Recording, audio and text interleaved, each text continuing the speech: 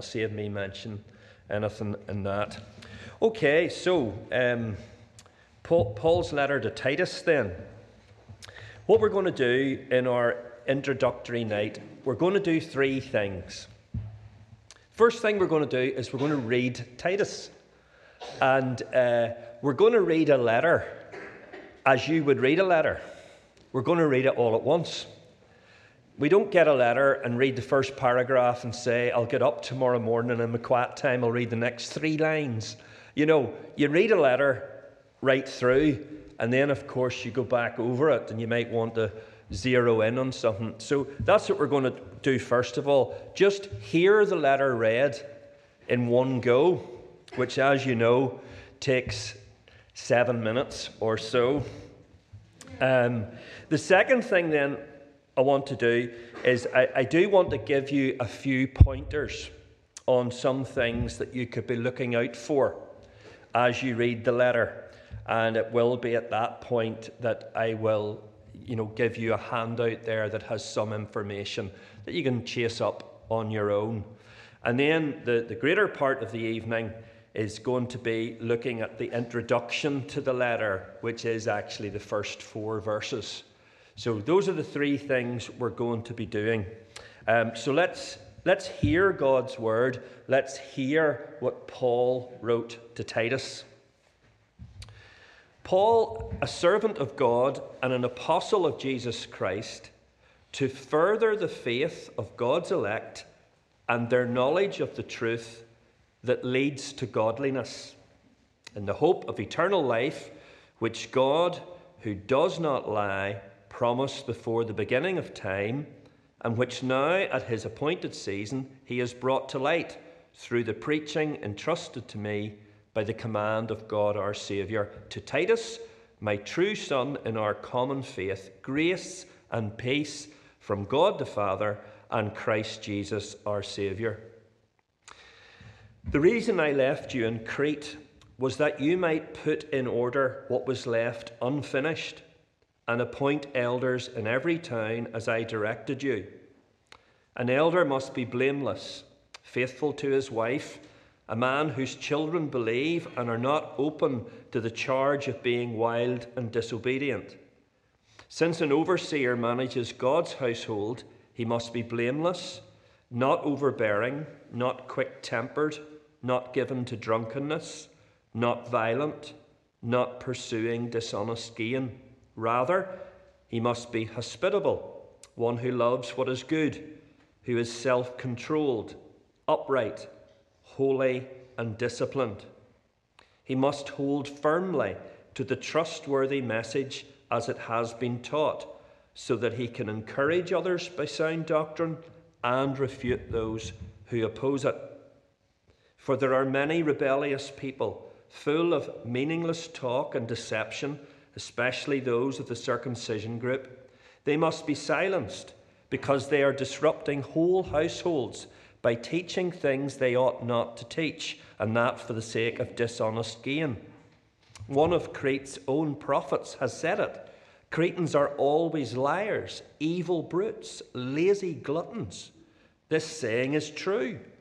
Therefore rebuke them sharply, so that they will be sound in the faith and will pay no attention to Jewish myths or to the merely human commands of those who reject the truth. To the pure, all things are pure, but to those who are corrupted and do not believe, nothing is pure. In fact, both their minds and consciences are corrupted. They claim to know God, but by their actions they deny him. They are detestable, disobedient, and unfit for doing anything good. You, however, must teach what is appropriate to sound doctrine. Teach the older men to be temperate, worthy of respect, self-controlled, and sound in faith, in love, and in endurance. Likewise, teach the older women to be reverent in the way they live, not to be slanderers or addicted to much wine, but to teach what is good. Then they can urge the younger women to love their husbands and children, to be self-controlled and pure, to be busy at home, to be kind, and to be subject to their husbands, so that no one will malign the word of God. Similarly, encourage the young men to be self-controlled.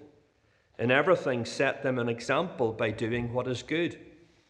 In your teaching, show integrity, seriousness, and soundness of speech that cannot be condemned, so that those who oppose you may be ashamed because they have nothing bad to say about us. Teach slaves to be subject to their masters in everything, to try to please them, not to talk back to them, and not to steal from them, but to show that they can be fully trusted, so that in every way they will make the teaching about God our Saviour attractive. For the grace of God has appeared that offers salvation to all people. It teaches us to say no to ungodliness and worldly passions, and to live self-controlled, upright, and godly lives in this present age while we wait for the blessed hope, the appearing of the glory of our great God and Saviour Jesus Christ, who gave himself for us to redeem us from all wickedness and to purify for himself a people that are his very own, eager to do what is good. These, then, are the things you should teach. Encourage and rebuke with all authority. Do not let anyone despise you. Remind the people to be subject to rulers and authorities, to be obedient, to be ready to do whatever is good, to slander no one, to be peaceable and considerate, and always to be gentle towards everyone. At one time we too were foolish, disobedient, deceived, and enslaved by all kinds of passions and pleasures. We lived in malice and envy, being hated and hating one another. But when the kindness and love of God our Saviour appeared, he saved us, not because of righteous things we had done, but because of his mercy. He saved us through the washing of rebirth and renewal by the Holy Spirit, whom he poured out on us generously through Jesus Christ our Saviour, so that having been justified by his grace, we might become heirs, having the hope of eternal life. This is a trustworthy saying, and I want you to stress these things so that those who have trusted in God may be careful to devote themselves to doing what is good. These things are excellent and profitable for everyone. But avoid foolish controversies and genealogies and arguments and quarrels about the law, because these are unprofitable and useless. Warn a divisive person once, and then warn him a second time. After that, have nothing to do with them. You may be sure that such people are warped and sinful. They are self-condemned. As soon as I send Artemis or Tychicus to you, do your best to come to me at Nicopolis, because I have decided to winter there. Do everything you can to help Zenas the lawyer and Apollos on their way, and see that they have everything they need. Our people must learn to devote themselves to doing what is good, in order to provide for urgent needs and not live unproductive lives. Everyone with me sends you greetings. Greet those who love us in the faith. Grace be with you all. Amen. Did anyone time it? I think it was 8 minutes. Okay, just a few things to sort of orientate you as you come to do a deep dive into this short section of Scripture. I want to just tell you a little bit, just some snippets about Titus himself. And the first thing that's of note is that Titus is actually mentioned by name 12 times in the New Testament. Overwhelmingly, it comes in one particular book, which I'll come to. But Titus is referred to as Paul's spiritual son. In other words, he came out of Paul's evangelistic ministry. He's Paul's true child according to a common faith, as we read tonight. And the interesting thing about Titus is Titus was from a Greek background. Titus was a Gentile by birth. Okay? And he actually remained uncircumcised by Paul's direct command, because Titus himself actually became a test case of the gospel and how a sinner is put right with God. Justification by faith, and nothing to do with observance of the law. And you can read about the sort of dispute around Titus in Galatians chapter 2. But he became a real trusted partner and fellow worker with Paul. And the situation that he had been already involved in, which would come then, this situation we're going to encounter tonight, is a different one. But it was with the Corinthians that Titus really comes into his own. And of the 12 references to Titus in the New Testament, 8 of them come in 2 Corinthians. And Titus was sent to the Corinthians. Paul always had a tempestuous relationship with the Corinthians. They were very volatile in their faith. And Titus was sent in to do 2 things. Number 1, to help them complete the collection that they'd started for the poor saints back in Judea. But secondly, he was sent in to just sort of maintain the relationship with the Apostle Paul, to act as some sort of mediator, to pour sort of calm waters on the situation. And one commentator, I love how one commentator describes Titus when you see the situation that he's also dropped into in Crete. He refers to him as a crisis intervention specialist. And that tells you something about the character that Titus obviously had, that Paul could trust him to deal with delicate situations in the church context. You can infer from the letter that Titus had obviously been with Paul on Crete, but Paul had gone on and he has left Titus to, Patrick used the phrase, to put things onto a more formal footing, to bring some sort of order and structure that would set the Cretan church, position it for going forward. That's exactly what Titus was there to do. Now, Paul also tells us in the letter that he hoped that sooner or later Artemis or Tychicus would come to Crete, and that would release Titus so that he could then join Paul, who was planning to spend the winter season at Nicopolis. So obviously Paul wanted Titus back with him again as they would move on to some new gospel venture. But that's just to give you some sort of flavour of the man himself and his Christian experience, shall we say. But we're going to take a wee bit of a look at the letter now. I wonder, did you, as I was reading that, did any particular phrase stand out for you? Yes, but I don't think it will be the one that you wanted to say. What was it?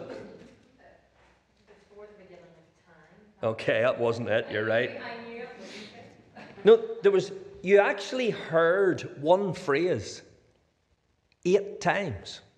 You'll kick yourself when you see this.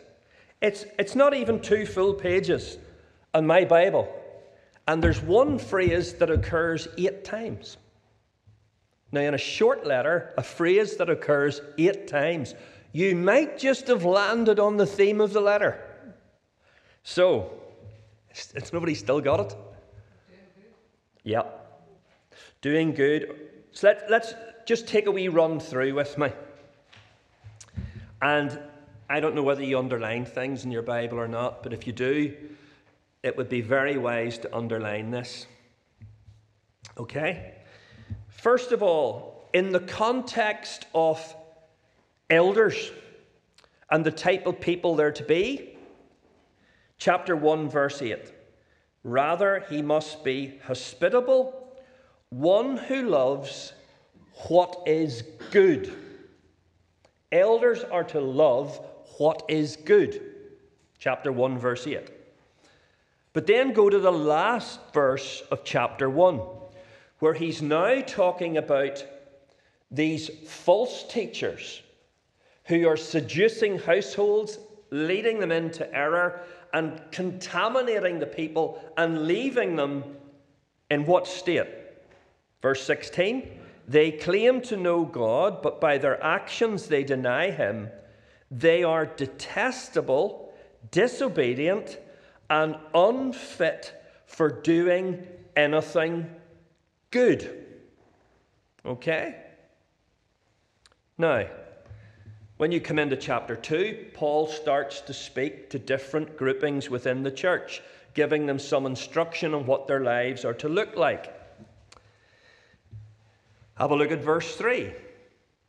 He's referring to the older woman. He's to teach the older women to be reverent in the way they live, not to be slanderers or addicted to much wine, but to teach what is good. Verse 5. This is verse 7. What Titus, the example that Titus is to set for the young men in everything, set them an example by doing what is good. Verse 14. Why did Jesus Christ save us? Why did the grace of God appear? Well, Jesus Christ, who gave himself for us to redeem us from all wickedness and to purify for himself a people that are his very own, eager to do what is good. We haven't finished. What's our obligation to the civil authorities? Chapter 3, verse 1. Remind the people to be subject to rulers and authorities, to be obedient, to be ready to do whatever is good. Verse 8. This is a trustworthy saying, and I want you to stress these things so that those who have trusted in God, that's every single Christian, may be careful to devote themselves to doing what is good. And finally, just before he signs off, nobody's going to miss it, verse 14, our people must learn to devote themselves to doing what is good. As we will see as we work through this letter, the theme of Paul's letter to Titus is this. I put it like this: gospel-generated goodness in the people of God. Gospel-generated goodness in the people of God. And that is what we are going to be spending 8 or 9 studies. You're going to see that key phrase that just, once you see it, you can't unsee it. You'll see it every time you read through it. That's what it's all about. It's all about good works. And evangelicals, we have a strange relationship with good works, haven't we? We can be so busy explaining that no one is made right with God by good works, you'd almost think we don't like good works. And Paul is going to just set the balance on that. Again, he's going to tell us explicitly that salvation does not come by good works. But if salvation comes, it better lead to good works, or it's not the real thing. So that's just a wee... Now, what I'm going to do is, Reuben and Andrew, would you two guys take a pile each and just whiz round and give people the handout? And while they're doing that, you will get an outline of the sort of taking you through the letter, which I'm not going to spend any more time on. You do that on your own time.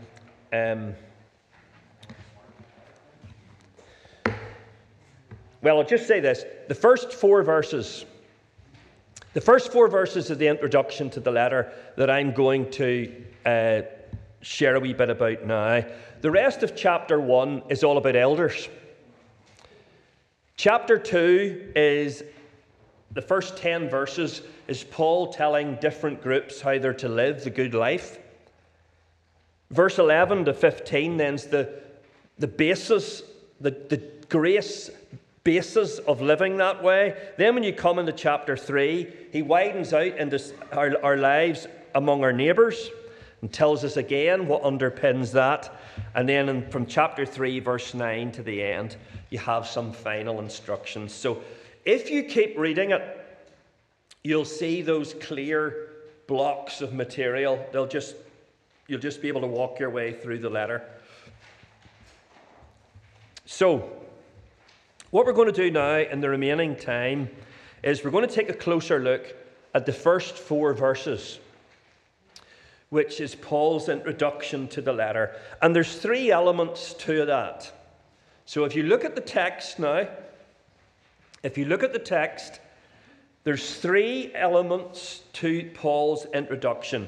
Number 1, the letter begins with Paul's description of himself. He is a servant of God and an apostle of Jesus Christ. Now here's the second element, and this is the key. This is the key part. He outlines the purpose of his ministry, what his entire ministry is about as a servant of God and as an apostle of Jesus Christ. And here it is.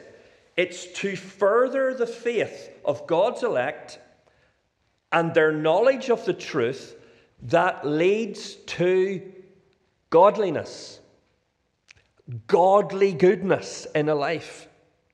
That's the purpose. And it's all done, he says, in the context of the hope of eternal life, which God, who does not lie, promised before the beginning of time, and which now, at his appointed season, he has brought to light, this hope of eternal life, through the preaching entrusted to me by the command of God our Saviour. So that's the first element is the description of Paul. The second element is the purpose of his ministry. And the third element then, of course, is Paul's greeting to Titus. To Titus, my true son in our common faith, grace and peace from God the Father and Christ Jesus our Saviour.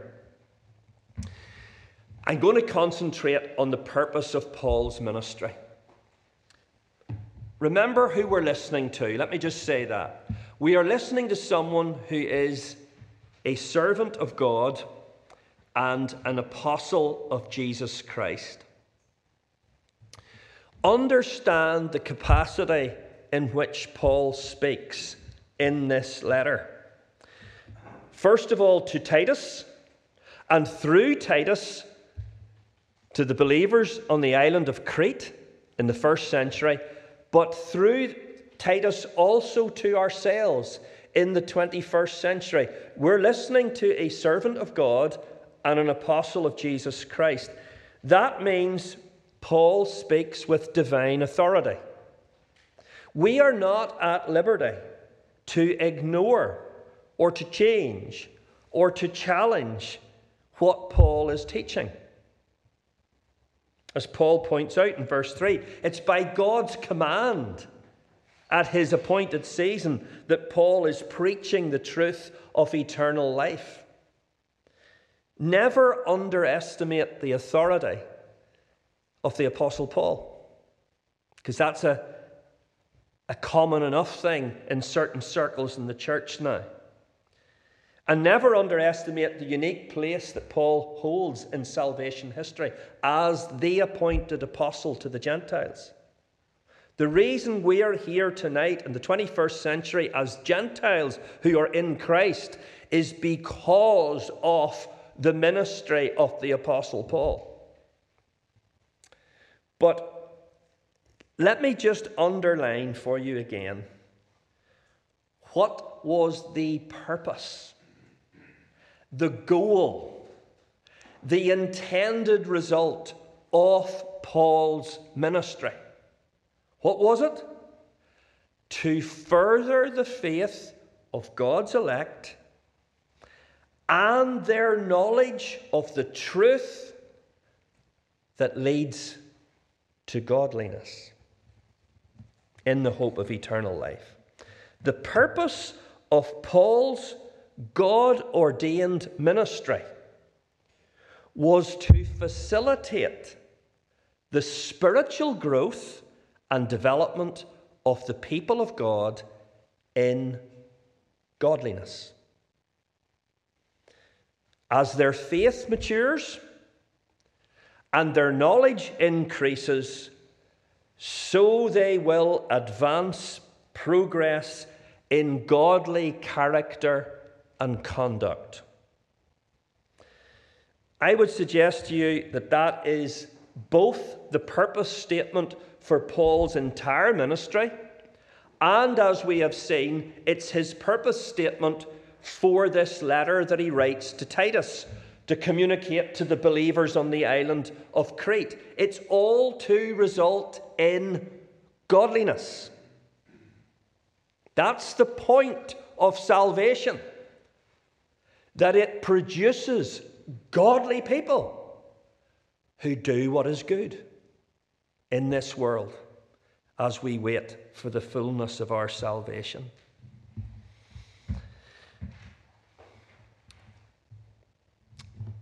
I refer you again to the 8 references to what is good, if you think that seems a bit of a leap that I'm making there. No, that's exactly what. Godly goodness is what this letter is all about. And, you know, is there any other message that is more urgent for us to hear today as believers? Living now in a context where Christians are being increasingly marginalized, now being more and more misrepresented, certainly misunderstood. What better response can the people of God offer to that other than living lives of sheer, winsome goodness? That's our response to what's happening. And what Paul will do in the letter, in the very heart of the letter, is he's going to break down for us what this godly, good living looks like in everyday life. That's the whole point of the first 10 verses of chapter 2, where he looks at the domestic situation, the sort of family situation, the household situation, with those who are older, those who are younger, those who are male, those who are female, those who work as household slaves. What does this godly, good life actually involve? And then when he comes to the first 2 verses of chapter 3, he'll widen it out and he'll say, well, how do we relate to the authorities over us? How do we relate to our pagan neighbours? What does goodness, godly goodness, look like? What does it involve? It's incredibly practical. And he'll also tell the Christians how that life is possible. It's all underpinned by the grace of God come to us in Jesus Christ. The experience of salvation is what fuels this changed, good life. But what I want to finish with tonight is I want to draw your attention to the context within which this development in godliness takes place. Okay? And we'll have it here. Paul, a servant of God and an apostle of Jesus Christ, to further the faith of God's elect and their knowledge of the truth that leads to godliness in the hope of eternal life, which God, who does not lie, promised before the beginning of time, but which now, at his appointed season, he's brought to light through Paul's preaching of the gospel. The people who Paul and Titus are calling to grow in godliness, to develop in godliness, they're doing so because they possess the hope of eternal life. Later on in the letter, in chapter 3, verses 3 to 7, Paul will unpack in considerable detail what it means to be an heir of the hope of eternal life. But understand this first and foremost. Paul is not saying, when he talks about in the hope of eternal life, he is not saying that we don't possess eternal life now, but hope that we might get it in the future. That's not what he's saying. No, eternal life is something that's already been brought to light through his preaching of the gospel. The message of eternal life is already out there. God has made good on his promise to provide eternal life. Now, of course, there is a future dimension to eternal life. It's in that sense that we hope for it, because we haven't received the fullness of it yet. That still awaits us at Christ's return, as we shall see in chapter 2. But eternal life is a present reality for the people of God. It's something we are already enjoying, something we're already experiencing, and something that is already transforming us. And what Paul wants the believers to see right at the start is this: that this transforming experience of having the hope, the certain expectation of the fullness of eternal life, he wants them to see that it has the firmest of foundations. The firmest of foundations. What is the foundation of our salvation?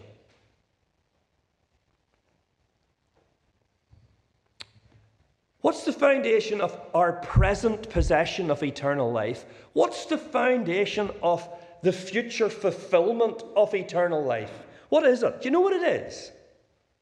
Paul tells us. It's the character of God. This is how sure God's people's salvation actually is.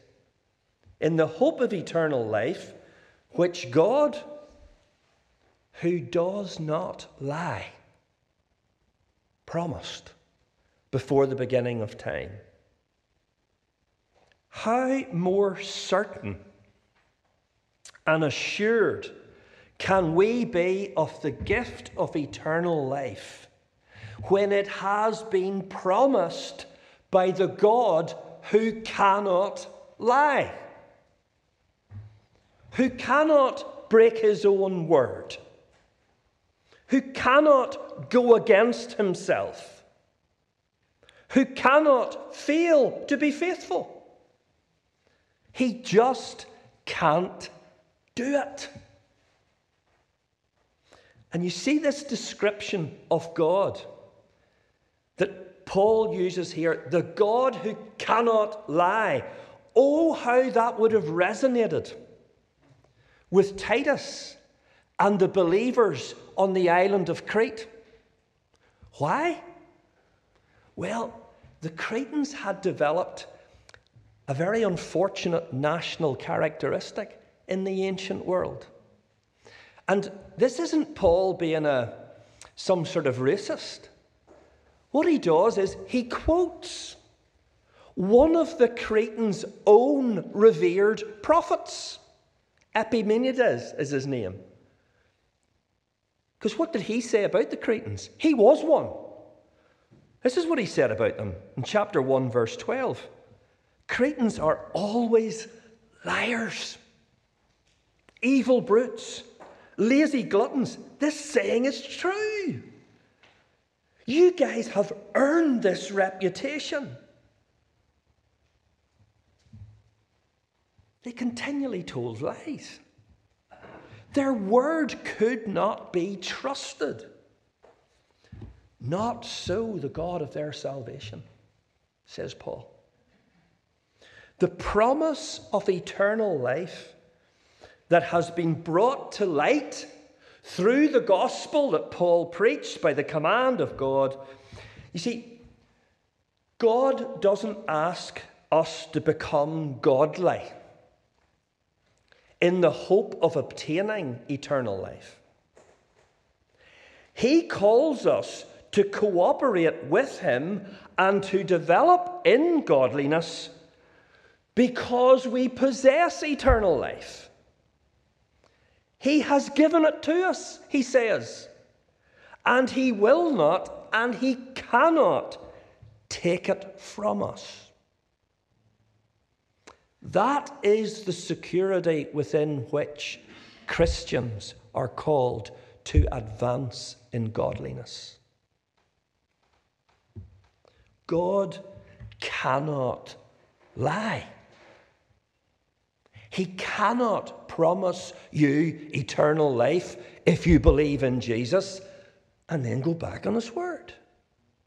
That's the foundation for us to move forward in godliness, in goodness. Praise God, God can't do everything.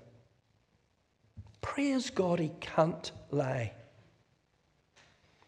Do you remember the incident with Balaam in the Old Testament? When he wanted to curse the people of God so he could get his reward from Balak the king? And he was unsuccessful in that. And this is what he was forced to concede. Numbers 23, verse 9. God is not human that he should lie, not a human being that he should change his mind. Does he speak and then not act? Does he promise and not fulfill? I suspect that's in the apostle's mind, even as he writes that description. Or think of Abraham, to whom God made those incredible promises that our salvation comes out of. In your seed, all the peoples of the earth will be blessed. The promise of the Messiah, the promise of Christ. I'm going to finish by reading some words from Hebrews chapter 6. And I want you to keep Paul's description of God in mind. The God who cannot lie, who calls his people, equips his people to go and develop in godliness in the security of his promise, in the security of his character. Hebrews 6, verse 13.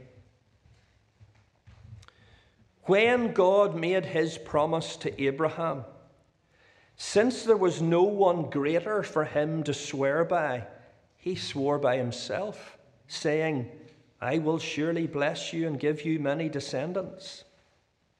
And so after waiting patiently, Abraham received what was promised. People swear by someone greater than themselves, and the oath confirms what is said and puts an end to all argument. Because God wanted to make the unchanging nature of his purpose very clear to the heirs of what was promised, he confirmed it with an oath.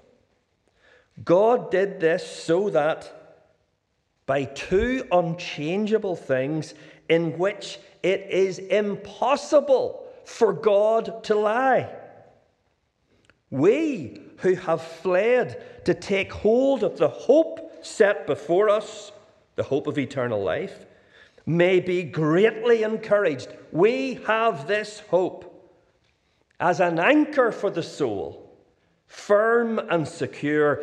It enters into the inner sanctuary behind the curtain where our forerunner, Jesus, has entered on our behalf. Over the next few weeks, we're going to hear God's call to godliness in our lives. Through the letter to Titus, he's going to break it down and tell us what it looks like in everyday life, the type of character we're to move towards. But as we're called to costly godliness, God says to us, I have given the promise of eternal life to you, and I cannot lie. I cannot lie. He has pledged himself to us. That is the confidence that the people of God actually have. So open ourselves up to what godly goodness is going to look like in your life and in my life. And it's all done within the security of the promise of eternal life. Thank you for listening to this Castlereagh Fellowship podcast. For more podcasts, Bible teaching videos, and to see what's going on at the church, please visit our website, castlereaghfellowship.com. God bless.